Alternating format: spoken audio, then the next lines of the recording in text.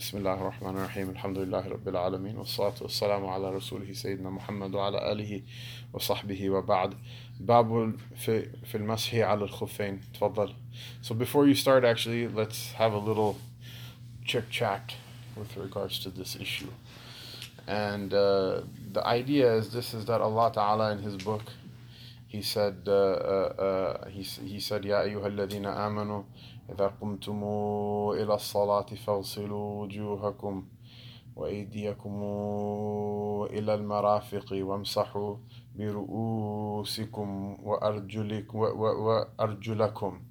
So wash your feet. The command to wash your feet is explicitly mentioned in the Quran.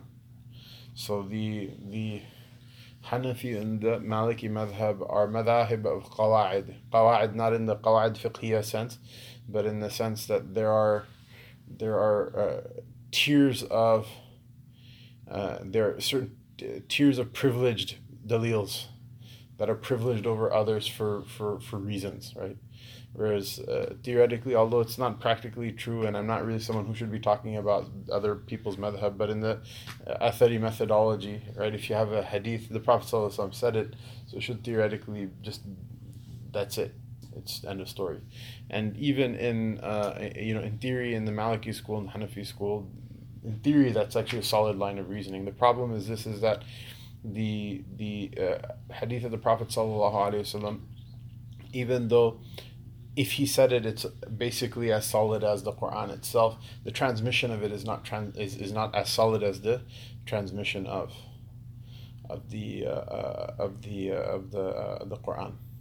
So there's the idea of dalala and thubut. In dalala, both the words of the Prophet ﷺ and the Quran are the end of story, right? Whereas in thubut, the mutawatir hadith of the Prophet ﷺ and the Quran are a tier that are privileged over the one-off narrated or single chain narrated hadith of the Prophet ﷺ. And so we have this issue here now when we get to these types of matters, like wiping over khuffs, which is that the commandment to wash the feet is mentioned explicitly in the Quran, and the exception to it is documented by a lower tier of dalil, or at least in theory. And so this issue of the mash al khuffain, the validity of wiping over khuffs, it actually does reach the hadd of tawatur. And that's why the fuqaha accept it. Maybe the atharis would have accepted it, and the fuqaha wouldn't, except for it reaches the hadd of tawatur. So this is actually one of those things that, like Imam Shafi'i, Allah Ta'ala have mercy on him, you'll find that he has a number of opinions on many issues. There's a madhab qadim, madhab jadid. Sometimes there's more than that in terms of he has different opinions in his lifetime. Malik and Abu Hanifa, it's not as common. It's there, but it's not as common. This is one of the issues in which Malik basically changes his mind. He resists accepting the validity of wiping on the khuffs until later in his life, when he's convinced that this is narrated through so many chapters of through so many narrators, as if to confer the status of tawatur to it, and preclude the possibility of mistake or lying or conspiracy. And so, there's basically the mash al khuffain, even though it's discussed in the fiqh books and it's properly a fiqh issue, it's mentioned in the books of aqidah. It's mentioned in the Tahawiyya wa Naral, mash al khuffain fi safari wal hadari kama, or fi al-hadari wal safari kama ja'a fi al-athari. It's actually mentioned in the Tahawiyya, and people find it strange. Why is this being mentioned in the Tahawiyya? The reason is because the transmission of the validity of wiping over khuffs is so wide that it becomes a point of aqidah to accept it. It's because mutawatir. Something that's mutawatir and something that's a point of mutawatir hadith becomes a dalil along with what's in the Quran. It becomes a dalil not only in the maidan of fiqh, but also in the maidan of aqidah. So that's one thing to understand about this. The second is that it is an exception, however. It is an exception to the rule. The rule is what? You have to wash your feet. This is an exception. And so for that reason, qiyas is not really a thing we do here. So people will will ask about, well, you can wipe over khuffs. Does that mean you can wipe over socks? No, it doesn't. Why? Because qiyas, analogy is made on a rule. Analogy is not made on an exception. And so the narration with regards to the permission to wipe over khuffs is just for that. It's for khuffs. The word khuff means something different than jorab. Jorab means sock. They mean two different things, right? They mean different things. Shoe has a different word in the Arabic language. So we make analogy on what? We make analogy on the rule. We don't make analogy on the exception. Now there is a qawl in the Hanbali madhab that allows wiping over socks because of a handful of hadiths that are narrated with regards to the permissibility of wiping over socks. However, according to Malik's and Abu Hanifa's methodology, those hadith are disputably sahih at best. They're disputably sahih at best. They don't reach anywhere near what we need for tawatur. Now, in their usul, in the Athari usul, that may or may not even be a big deal. Whereas in the Maliki usul and the Hanafi usul, this is not. It doesn't pass muster. This is one of the things I think a lot of because in my understanding is the fatwa position of the three madhabs, the Shafi'i and Hanbali, the Shafi'i and the Hanafi and the Maliki school, is that it's not valid to wipe over socks. Because of that,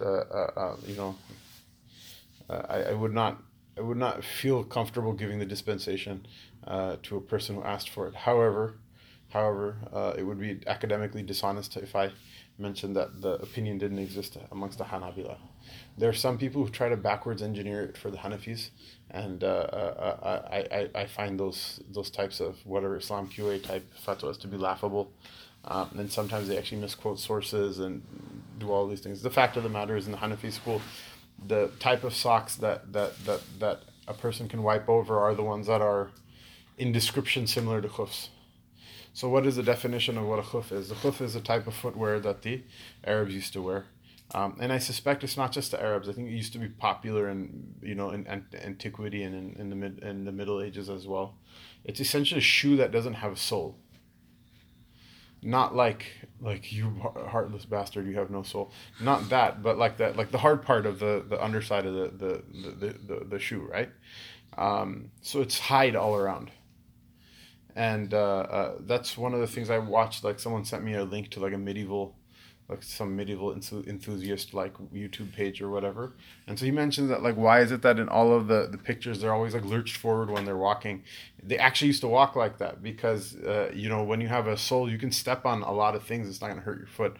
Whereas if you're walking with something like a khuff, if you step on something sharp, it will still hurt and it will still ruin your foot gear. So you had to kind of feel the ground a little bit before stepping on it. And so he argued that gait, even though it looks awkward to us, it was probably more natural. But whatever, that's not what we're talking about right now. But the point is that the khuff is this type of foot gear. It's like a shoe without a sole, and it has, according to the fuqaha, three characteristics. One is that it holds its shape; it doesn't crumple up like a sock. The second is that if you drip water on top of it, drop by drop, the water will not get inside. It's different than saying that you can submerge it in water. If you submerge it in water, water will get inside because there's stitching and things like that. But the material is thick enough that the water won't get into it. And the third is that a person should be able to walk 3 miles in it and it doesn't rip apart. Malik rahimahullah ta'ala, amongst the fuqaha, he gave it a fourth sifa adjective as well, which is that they have to be made out of hide. That they have to be made out of hide because the Arabs didn't used to have khuffs except for they were made out of some animal hide. And the others didn't keep that condition.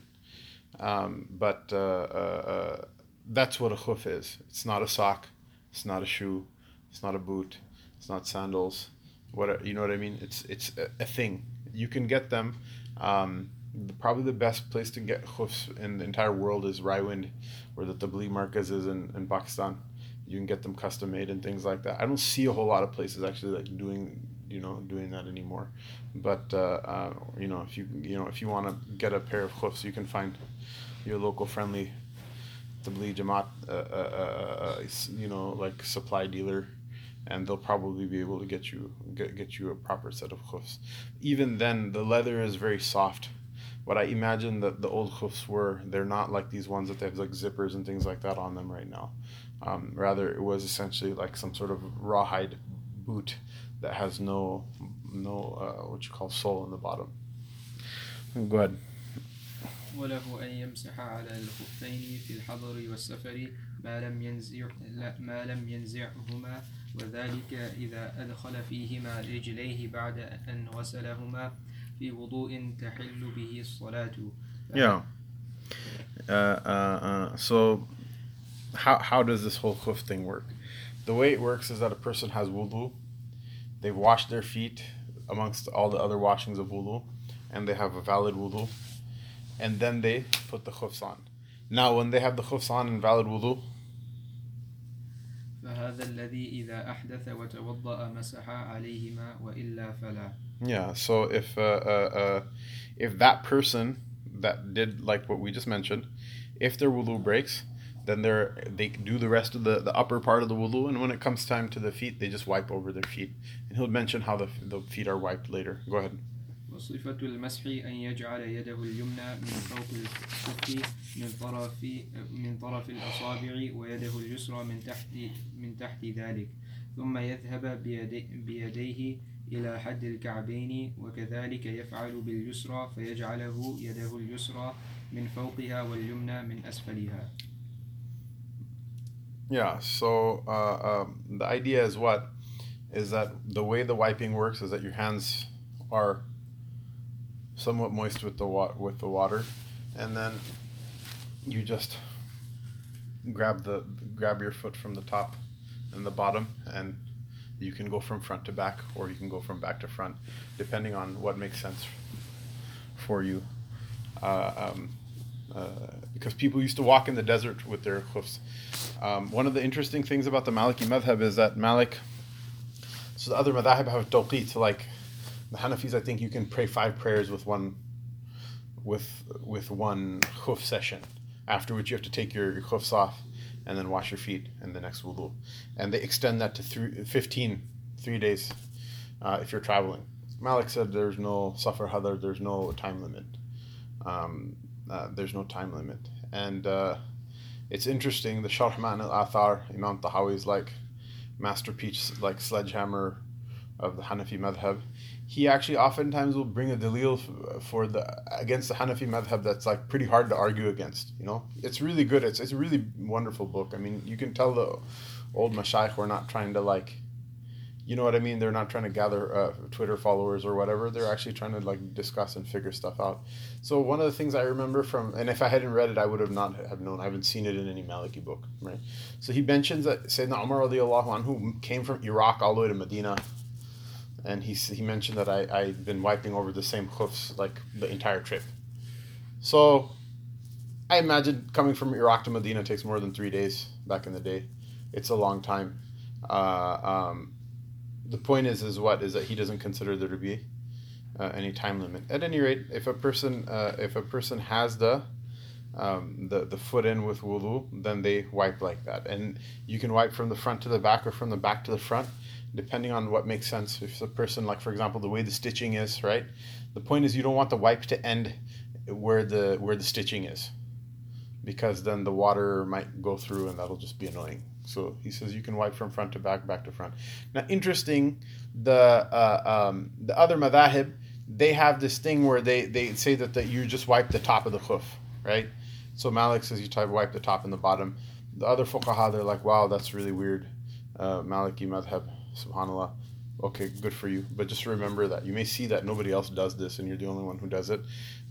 There's a lot of things like that. I just came back from Umrah. Nobody else makes istilam of the Rukn Yamani. What are you going to do? One time, a gentleman from one of our beloved Arab countries, in very eloquent fusha, as if he was like the mutanabbi of the mataf, he said, "Haji ma fi istilam huna," and then I looked at him and I said, "Unzur ila wajhik ya halak al-lahya," and he looked at me and he got scared and ran away. And I probably shouldn't have done that. That's probably like bad adab in the mataf and stuff like that. Alhamdulillah, we do so many dumb things and we don't get struck by lightning. It's another page in like the chapter of Allah Ta'ala's mercy. I said, you look clean shaven guy, you're gonna tell me like how to make umrah now, like, and then he looked at me and he's like, maybe we don't want to talk to this guy. It's funny because I dress like a desi, right? I walk around like a desi, and when I'm in Hajj, at least I have like this Turkish topi. It looks a little more imposing. I have like the desi topi as well when I'm there. So people say stuff to you and they don't think you even understand what they're saying, and then when you respond to them in proper Arabic, then they're like, oh my God, let's just move along, which is fun times. Ummah is fun. Okay, fun ummah story, completely or mostly irrelevant to wiping over khuffs. One time I went to Hajj, okay, and we had a group from a huge group of Yemenis that we were basically like in the same tent with in Arafat from Detroit. Okay, this huge Yemeni community in Detroit, right? So their imam is a really nice guy. He's the imam in the Dix Road Masjid. His name is Sheikh Hamoud. He recites Quran wonderfully. Really, really nice guy, right? So he the Yemenis basically ran the show. They could have overpowered it if they wanted to, but he was a nice guy. He called all the different imams and said, let's make a program for how we're going to spend the day in Arafat together. So we should have one bayan in Arabic, one in Urdu, one in English. And then the Arabic one should be translated into the other two languages. All of them should be translated into all of the languages, right? So they picked this, okay, you do this, you do the Arabic ban. So they picked me to do the English ban. Then they're like, okay, who's going to translate now? So when it came to asking who's going to translate Urdu, okay, their Somali uncle said, I'll translate into Urdu. And, I was like, wow, okay, cool. I go, this is interesting. Tell me more about this. You're going to translate into Urdu. He said, I studied in Banuri Town, madrasa in Karachi. I said, okay. I go, did you graduate from there? He says, no, I only studied for 4 years. Then I got a scholarship to go and study in a university in an Arab country. And then I regretted it when I got there and I wanted to go back to Banuri Town. And I said, okay, he actually probably did study in Banuri Town then, So one young man, good young man, he's like, do you even know Urdu? I'm like, shut up, his Urdu is better than yours, man. And I'll be darned. I was giving bayan in English, and this Somali uncle, whose English was pretty good too, he is simulcasting my bayan in Urdu. And the fun part is not that this was weird, but this is what the history of our ummah is. This is how our ummah has always been. So, mashallah. So it's sad that we're shielded, we're mahjub from this now. Otherwise, this is how our ummah has always been. Anyhow, if you see people, the point is, if you see somebody and they look at you weird for wiping the bottom of the khuff, yes, you heard right. Malik said you wipe the top and the bottom. And they probably followed their own madhab. Inshallah, Allah Ta'ala keep them happy. You just keep doing what you're doing. Go ahead. ولا يمسح على طين في أسفل خفه أو روث دابة حتى يزيله بمسح أو غسل وقيل يبدأ Okay, so the point is this. Yeah, go ahead. Just finish it. Actually, I'm sorry. Go ahead. وقيل يبدأ في مسح أسفله من الكعبين إلى أطراف الأصابع لئلا يصل إلى عقب خفه شيء من رطوبة ما مسح من خفيه من القشر وإن كان في أسفله طين فلا يمسح عليه حتى يزيله. So the last thing he mentions is, he mentions a little bit more, but we already covered it. The last thing essentially functionally that he mentions, inshallah, before we break for salat, is that if the khuff is dirty, if it has dirt on it, or it has animal dung or something like that on it, don't just wipe over the nasty dirty khuf because you don't have to wash it.